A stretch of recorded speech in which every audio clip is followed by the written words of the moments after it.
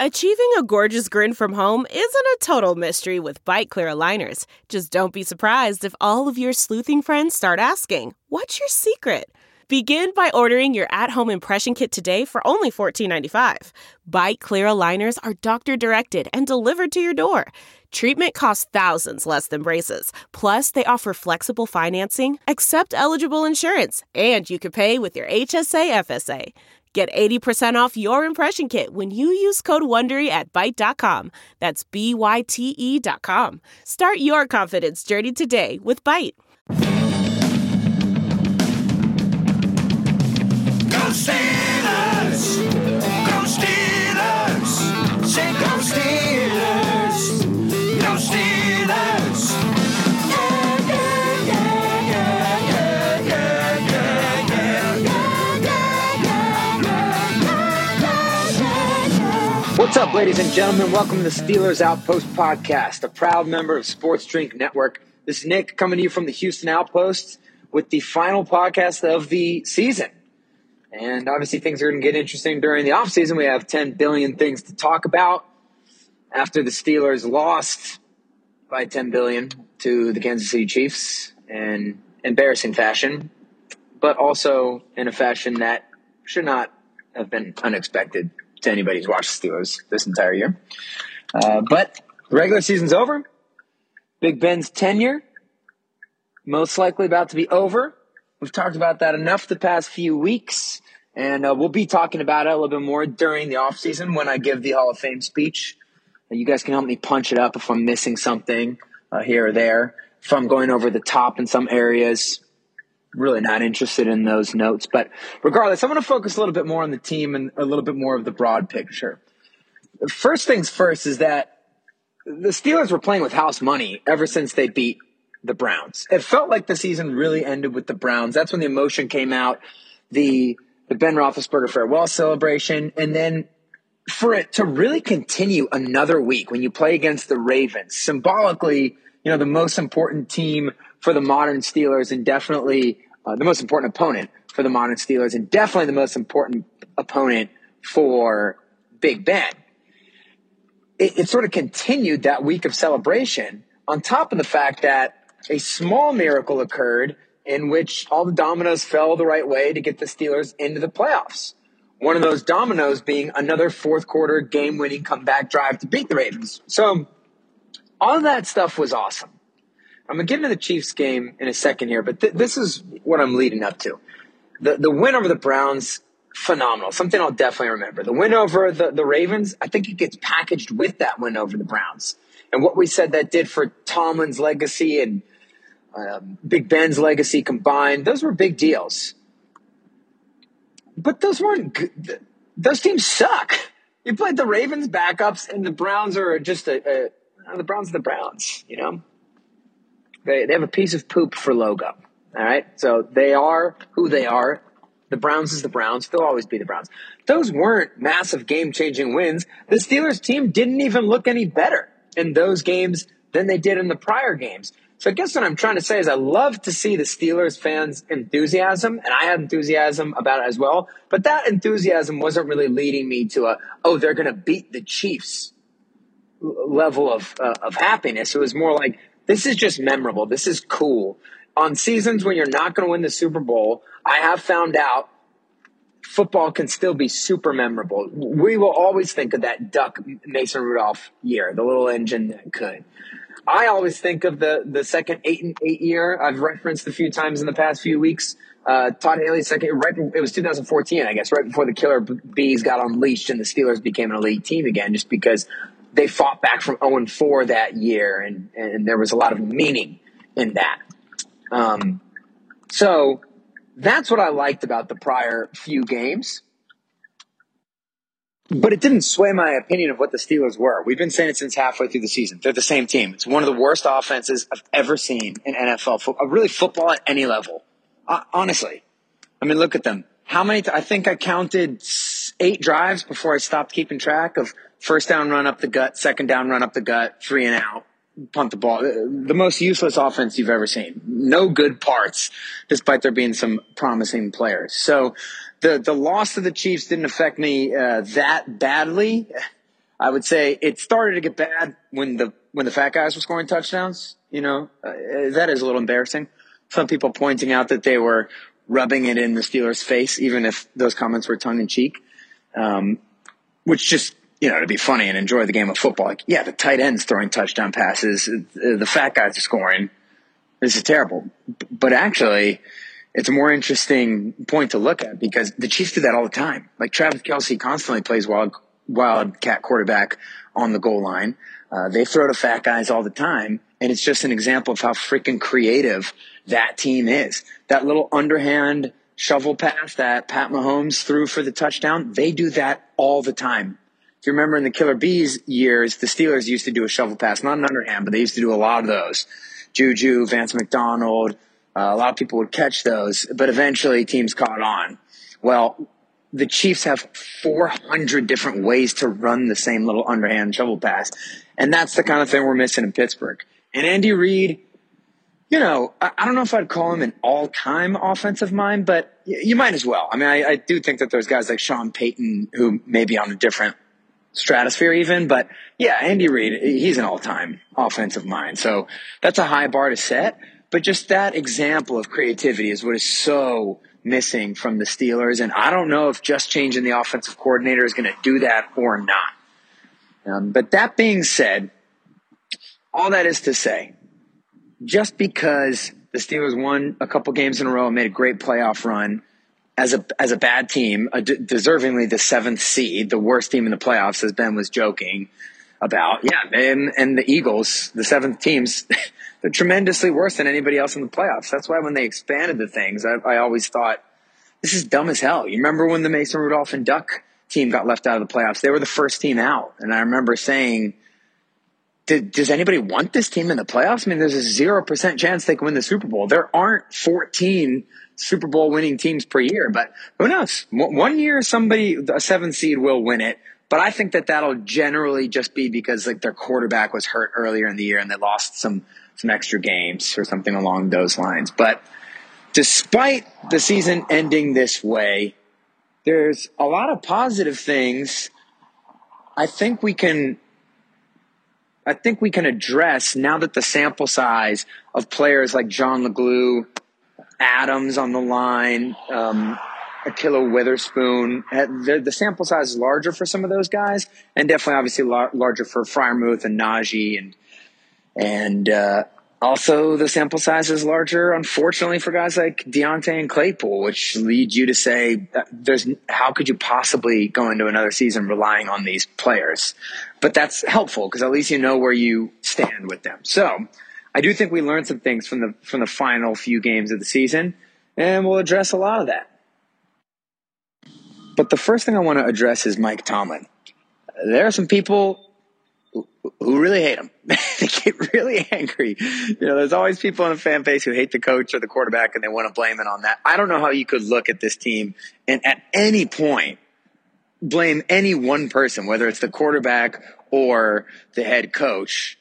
Like you have a bottom 5 offensive line, a bottom 5 defensive line, even with one of the top defensive linemen, the edge rushers, everything like that. The worst inside linebacking core. Receivers, I mean, come on, dude. Like, they're talented. They're terrible. They're terrible. You can't ever go into another playoff game again feeling okay as Deontay Johnson as your number one. And I love Deontay Johnson. And I'm not saying that he won't be able to fix the drops things over the course of his career, but clearly it's not a physical thing. It's obviously a mental thing. This always happens in playoff games and all the extra work he does before games. Like, I got to warm up my eyes. You don't have to warm up your eyes, man. It's not how eyes work. Eyes don't get warmed up. They're just kind of there. You do have to close them at night so they can hydrate or something like that. I'm not a scientist, but that just shows me a guy so in his head about dropping the ball. And so I'm not saying he won't develop because I love, obviously, he's got top 10-ish receiver talent, the bottom of the top 10. He can get off the line. He's one of the top route runners in the league already. He can make fantastic catches. He can catch and run, but the amount that he falls down, the amount that he drops the ball, I'm just saying you can't go into a game relying on that guy. Like, I won't even use AB. Like, AB is such an outlier. Of course you can rely on AB. But Hines Ward, Mike Wallace even, Juju Smith-Schuster, you can rely on those guys to make some good plays in games when you go into games with them. So I just went on a total tangent from the Mike Tomlin thing. But my point is that the team sucks. Like, there's big-time issues, and the next 2 off seasons are truly going to determine what happens with the future of the Steelers. Because a lot of my friends who aren't Steelers fans wanted to say, oh, they're going to be okay because they're the Steelers. And there is something to that, and it's because the Rooneys still run the team, so there's a common denominator there. But the Giants have the worst winning percentage in the NFL over the last 5 years. They're awful. They were always good for decades. They were one of the premier franchises. Washington, the way we think about them now is obscene. Since the 70s, 80s, and 90s, dominant, one of the best franchises. Look at the Cowboys. They haven't gotten to a NFC championship game in their last 11 appearances, which is a record. Last 11 playoff appearances. The Cowboys can't sniff anything. That's another legend. Since the 70s, the Cowboys were good. Just because you're a legendary franchise does not mean that you will stay that way, especially when change happens and different people take over, and especially if they're family, because you don't know if that necessarily means if they earned the job or they just fell into it. Obviously, the Steelers are lucky because they have family where it has worked out. But this is an absolutely critical time for the Steelers, especially with how you address a quarterback situation, and especially with a team that does not believe in tanking, where I think if you're in the top 5 every year, you can do what the Jets did and take Darnold and say, okay, screw it, let's take a different guy. You can do what the Cardinals did, get Josh Rosen the very next year. Okay, well, we have a much more attractive quarterback prospect than Kyler Murray. We got to keep him. We got to take him. I think that when you're drafting in the teens, and I'm not saying it's impossible for the Steelers to draft in the top 10 or top 5, but you're drafting in the teens, it's kind of hard to get rid of that commitment. So when we talk about Tomlin and that playoff loss, though, getting back to that, are people thinking that Tomlin underachieved by not beating the Kansas City Chiefs? You expected the Steelers to win that game? Like, I'm not saying that it was impossible for them to win, but for anybody to insinuate this was some sort of choke job, or like letting the Bengals score 45 or letting the Jaguars score 45, who, by the way, should have won the Super Bowl that year. So that's not even really a choke job. But the logic doesn't make sense. I get it. I know it's frustrating. The Steelers should have never been in the playoffs in the first place. We were a week ago saying this is incredible that he took this dog crap roster to the playoffs. Furthermore, if you look at the beginning of the Steelers-Chiefs game, it started playing out the way these upsets play out. TJ Watt, defensive player having a career-defining game, gets 2 turnovers and a touchdown in the first quarter. The Chiefs go 3 and out multiple times. Steelers are getting off the field. The Steelers came out there with so much energy. But at the end of the day, they're not nearly as good as the Chiefs. They don't have one cornerback on their roster who can cover the 3rd receiver for the Chiefs. So the Steelers aren't supposed to win that game. And if you look at how they came out, I mean, their offense blew it, right? But, like, you look at how they came out, and that does kind of say, wow, Tomlin had their energy extremely high. So I'm not just forgiving all of his sins, but we're about to see what the sins are or are not based on how they handle the things going forward. The Chiefs game is not a microcosm of that to me at all. It's frustrating, but the Chiefs are 10 times better than the Steelers and are just in a way different point in their development. Okay, so to me, sincerely, there's no point in breaking down what happened or didn't happen against the Chiefs. Like I just said, the Chiefs are legitimately 10 times better. Not only are they in a different place with their progression, but they're an all-time good NFL offense for so many reasons, all of them starting with Patrick Mahomes and his absurdity. It was really cool seeing, Patrick Mahomes and Ben have a little moment asking for a jersey swap at the end of the game there. It's just impossible not to like Patrick Mahomes. He's just such a good guy. He's like he's like Steph Curry combined with Michael Jordan combined with Aaron Rodgers or something, right? I mean, and I'm incredibly jealous of him and Josh Allen. Well, the fans, Mahomes and Josh Allen. But, hey, we got 20 years of Ben, so that's that. So, yeah, they have one of the top defensive fronts in the NFL, and yes, before Melvin Ingram went over there, although, that'll help them in the long run. There's no chance the Steelers' offensive line has against that. Their playoff experience, their wide receiver core is absurd. The Steelers don't have a single corner who can even cover McCall Hardman or even Byron Pringle for that matter.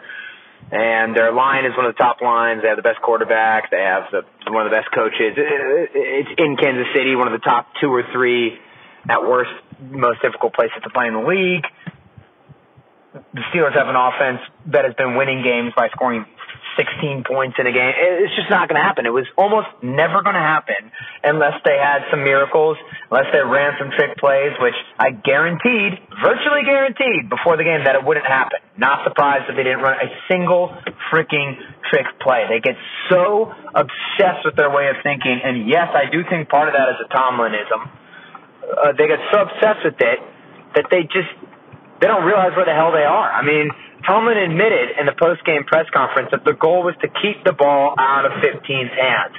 So that's why they were running so much. But is that really any different from any other game?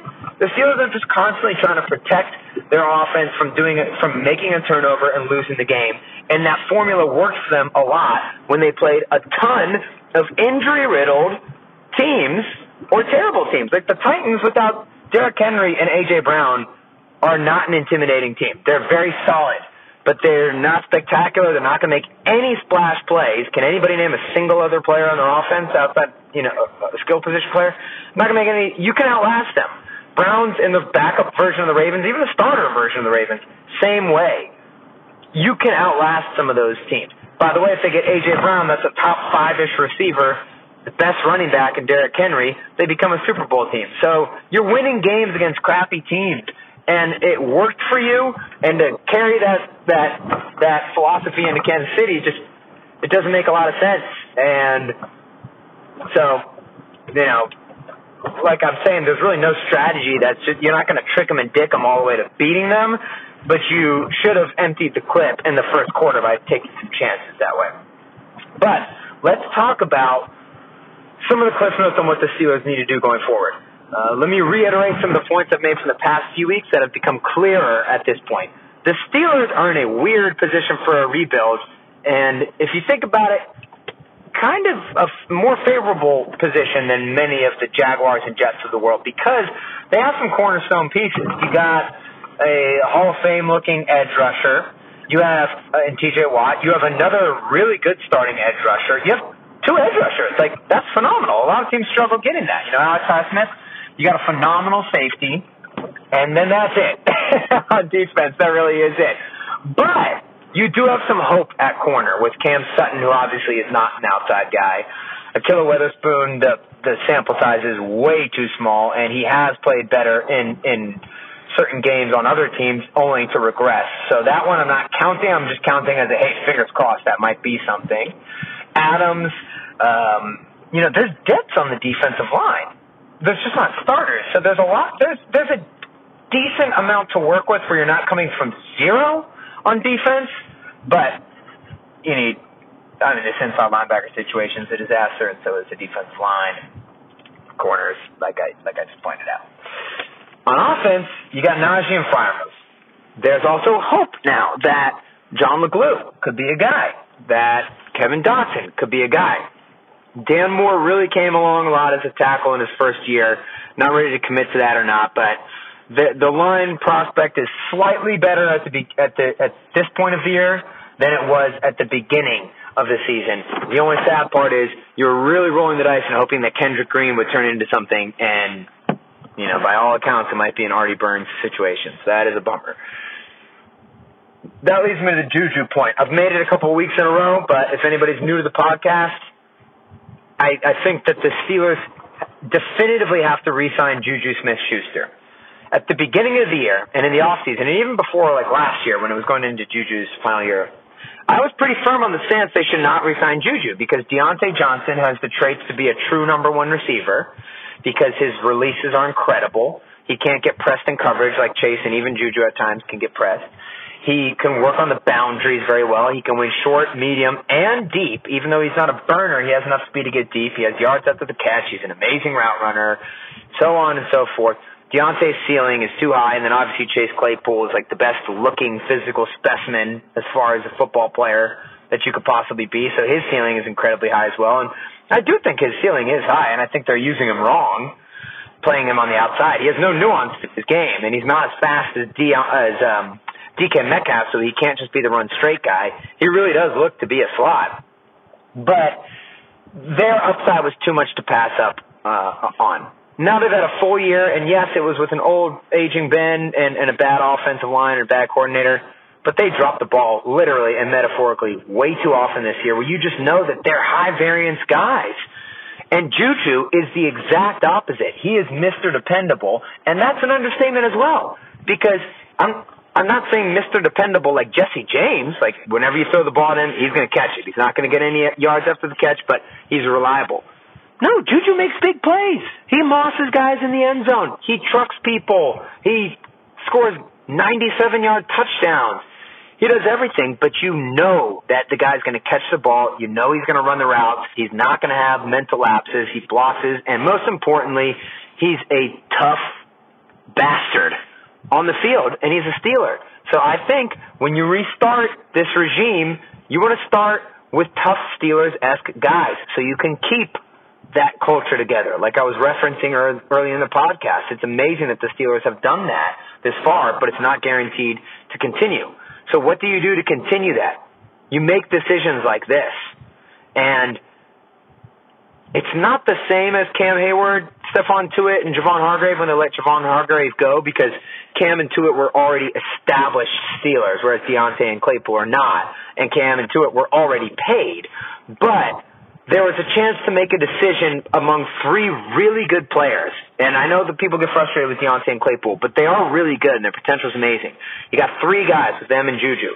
I think that right now the data you're working with says Juju needs to be resigned to start the culture with him, Freiermuth, and Najee, three bruisers on offense, which could – and, you know, Kevin Dotson's another guy that's like that.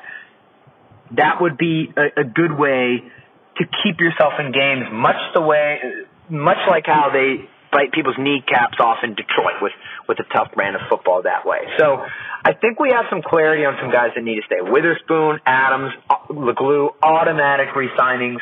What are the ceilings for those guys? I don't know, but it is nice to see a group of guys who have 5 or 6 games under their belt, so a decent-looking sample size where they played better and the team got better because of it. So that's a positive that comes from in-house instead of outside the house.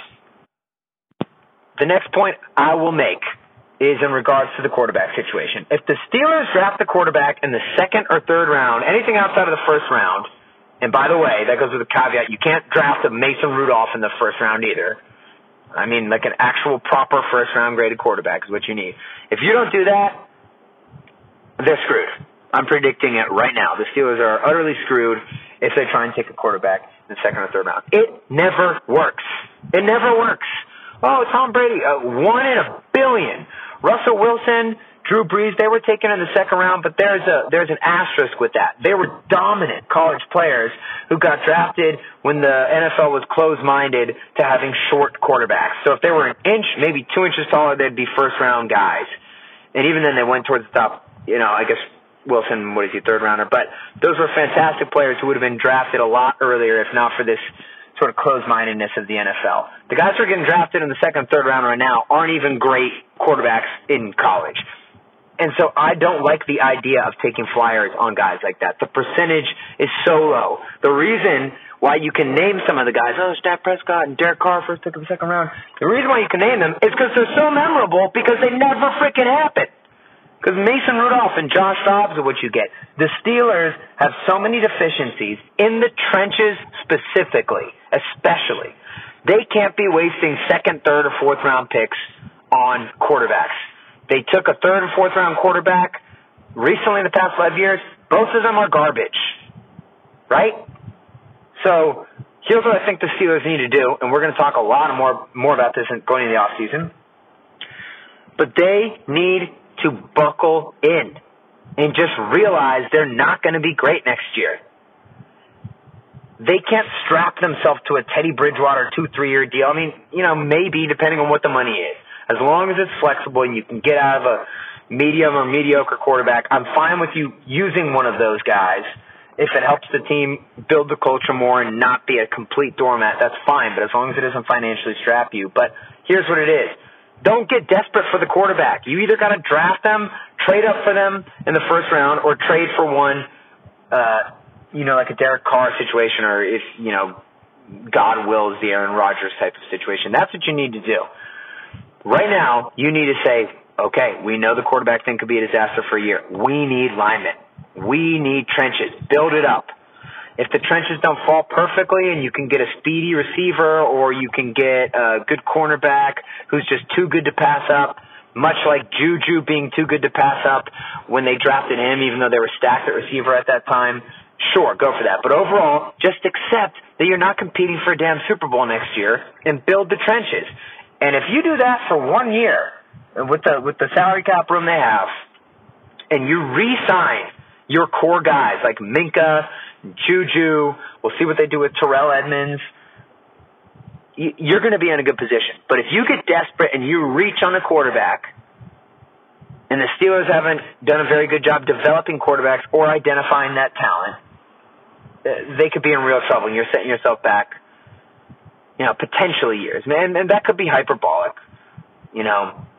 One missed second-round pick, you'll be fine. A lot of teams, all these Super Bowl teams, even the Steelers miss second-round picks. But I just think that would be demonstrative of a scary mindset or a delusional mindset a little bit. Whereas if they're patient, they could really stack the deck because they got some good guys already. The next thing they're going to have to do is find an offensive coordinator, and this is a tricky one. Obviously, we're not going to say they're finding a defensive coordinator because the defense is tied to Mike Tomlin. It is what it is. It is what it is over there. But with the offensive coordinator, it's intriguing. So I got to review some names. We got to do some studying, see who's available, see what types of offenses there are. But I know this. I was happy that they experimented with the Matt Canada thing, but now after Matt Canada, Bradley Joe Brady, in Carolina, obviously you see Urban Meyer, you think back to Chip Kelly, the list is impossibly long in terms of guys who come from college and make the transition to NFL. It's not a recipe for NFL offensive coordinator. It is two different games. It is rocket science in the NFL. And in college, it's the reason why I can't watch college. It's just too boring. It's too simple. And you have to take a guy who's been brought up through the system. You look at all these good Shanahan McVay extensions.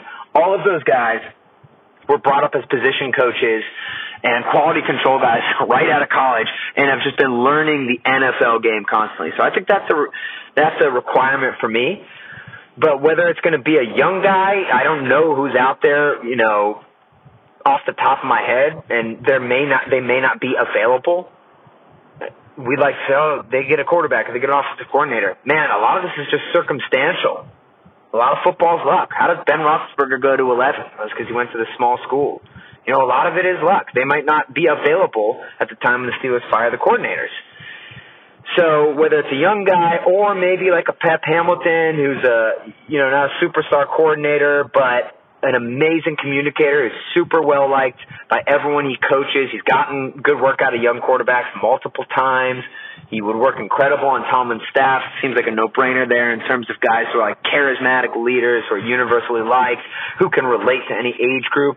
That could be an intriguing fit that way, but once again, it just depends on what they do. I mean, they drafted Najee Harris in the first round. They really need to prioritize getting another running back because when you draft Najee, it's saying, hey, we want to be a running team. And if you want to be a running team, you needed D'Angelo Williams to back up Le'Veon Bell and pick up right where he left off if he gets hurt or when he gets hurt. Let's hope that it's not for a long time. But Najee isn't going to go 4 years and play every single game, I mean, we even saw how ineffective he was dealing with this injury versus the Chiefs. So the offensive coordinator thing is very interesting. How they handle their deciding of the offensive coordinator and the quarterback is going to tell us a lot about the future. And I'm not even saying they'll fire Matt Canada because it's very un-Steelers-like to give a guy only 1 year. But it would be disappointing if they didn't modernize in that way because Matt Canada It's brutal. I mean, you can call every play before it happens. And I know that some of that is philosophically Mike Tomlin as well. He's the damn head coach. He can make decisions like that. But you can't bring the guy back. You can predict every play call that he possibly has. He's got a million terrible ways to throw the ball short and no ways to throw the ball intermediate and long. And I refuse to admit that in 18 freaking games that it's just been pleading with them not to throw the ball downfield at all. Especially when he lets it loose at the end of these games in garbage time and they're throwing posts and people are getting balls completed. I mean, Matt Canada can't come back, but we'll see what they do there. So it's going to be an interesting offseason in Pittsburgh. I hope they view this as a 2-year thing. I think the Steelers have enough star players in place who match the tenor and the vibe of the team and of the city and of the tradition to be able to properly move forward with a really good starting space. They also have a little bit of money that they can work with to sign some veterans who can help to bolster that. I hope they look at this as a 2-year build project. We are going to learn so much about what the future of the Steelers is going to look like in the coming months, and I'm really excited to see it. The rest of the playoffs should be amazing, just as an NFL fan. I mean, the best teams all won. The AFC is insane with Joe Burrow and the Bengals. I mean, that is just a sad reality that us Steelers fans are going to have to face. But Joe Burrow, Josh Allen, and Mahomes, these guys knocking each other out. Derrick Henry and A.J. Brown coming back for the Titans. And you got Rodgers and Brady and the NFC. It's a really cool playoffs, a cooler one than I can remember in a long time on account of how wide open it is, as everybody's talked about ad nauseum. So I'll have fun watching the rest of the playoffs, but I'm just desperate to see what the Steelers do in the offseason so we can move bravely forward towards Gardner Minshew, which is what I want. We need Gardner Minshew. Make it happen. Give us the new second coming of Ryan Fitzpatrick. Give us the mustache. Give us the mullet. We want to see somebody throwing some bombs downfield. And then I'll be happy in the meantime. But the Steelers have a lot to work with. They have lots to be proud of in this season. Really, if you can zoom out and you look at the last 3 seasons in a row, they've been incredibly impressive that the Steelers have overachieved. And I think what clouds people's minds from realizing the Steelers have overachieved is the fact that they have some real star players at the top of the roster. So it makes you feel like the team is better than they are. But they lost a crap load of guys on defense, especially from last and offense. They lost the whole offensive line from last year. And that's a lot of transition to deal with. And to make the playoffs, whether it's against backup quarterbacks or not. Look, other teams play a lot of backup quarterbacks and stuff too. So that's an accomplishment. And it just shows the tradition of the Steelers is still alive. And now the next few months and few years are going to be about making sure the fires burn bright and the embers don't burn out. So we're going to be doing a lot of cool new stuff over the off season. We're going to return to Sundays for our taping of the podcast, so Dad and I will be able to do it on actual high-quality microphones. He'll be able to take place in a lot more of them. We are going to have more guests again this off season, friends, and some other podcast hosts, and just keep stepping it up, try and give you guys more fun stuff to listen to now that our community has kind of broadened on Twitter and in the real world that way. So give us a follow on Twitter, at Steelers Outpost. Email us, SteelersOutpost@gmail.com. Until next week, go Steelers. Bye-bye.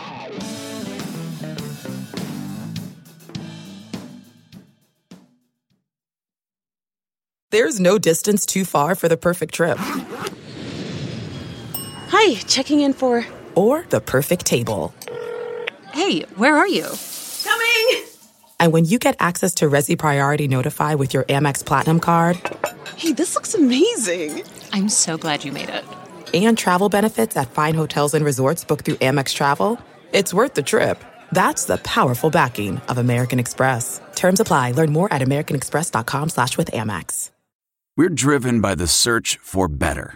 But when it comes to hiring, the best way to search for a candidate isn't to search at all. Don't search. Match. With Indeed. Leveraging over 140 million qualifications and preferences every day, Indeed's matching engine is constantly learning from your preferences. So the more you use Indeed, the better it gets. And listeners of this show will get a $75 sponsored job credit to get your jobs more visibility at Indeed.com/match. Just go to Indeed.com/match right now and support our show by saying you heard about Indeed on this podcast. Indeed.com/match. Terms and conditions apply. Need to hire? You need Indeed. Delve into the shadows of the mind with Sleeping Dogs, a gripping murder mystery starring Academy Award winner Russell Crowe. Now available on digital. Crowe portrays an ex-homicide detective unraveling a brutal murder he can't recall. Uncovering secrets from his past, he learns a chilling truth. It's best to let sleeping dogs lie. Visit sleepingdogsmovie.com/Wondery to watch Sleeping Dogs, now on digital. That's sleepingdogsmovie.com/Wondery. Searching for NBA playoff coverage? We've got you. The Old Man and the Three, presented by BMW, gives you an inside look into the world of sports. Hosted by former NBA sharpshooter and Duke legend J.J. Redick and sports writer Tommy Alter, The Old Man and the Three offers unprecedented access to the league. Tommy and JJ discuss the NBA and interview some of the biggest names in the league, like Devin Booker and Luka Doncic. NBA final season is the perfect time to dive in, and you can listen to The Old Man and the Three wherever you get your podcasts. To hear episodes brought to you by BMW. Push the limits this NBA season with the brand that set the ultimate standard. BMW, the ultimate driving machine.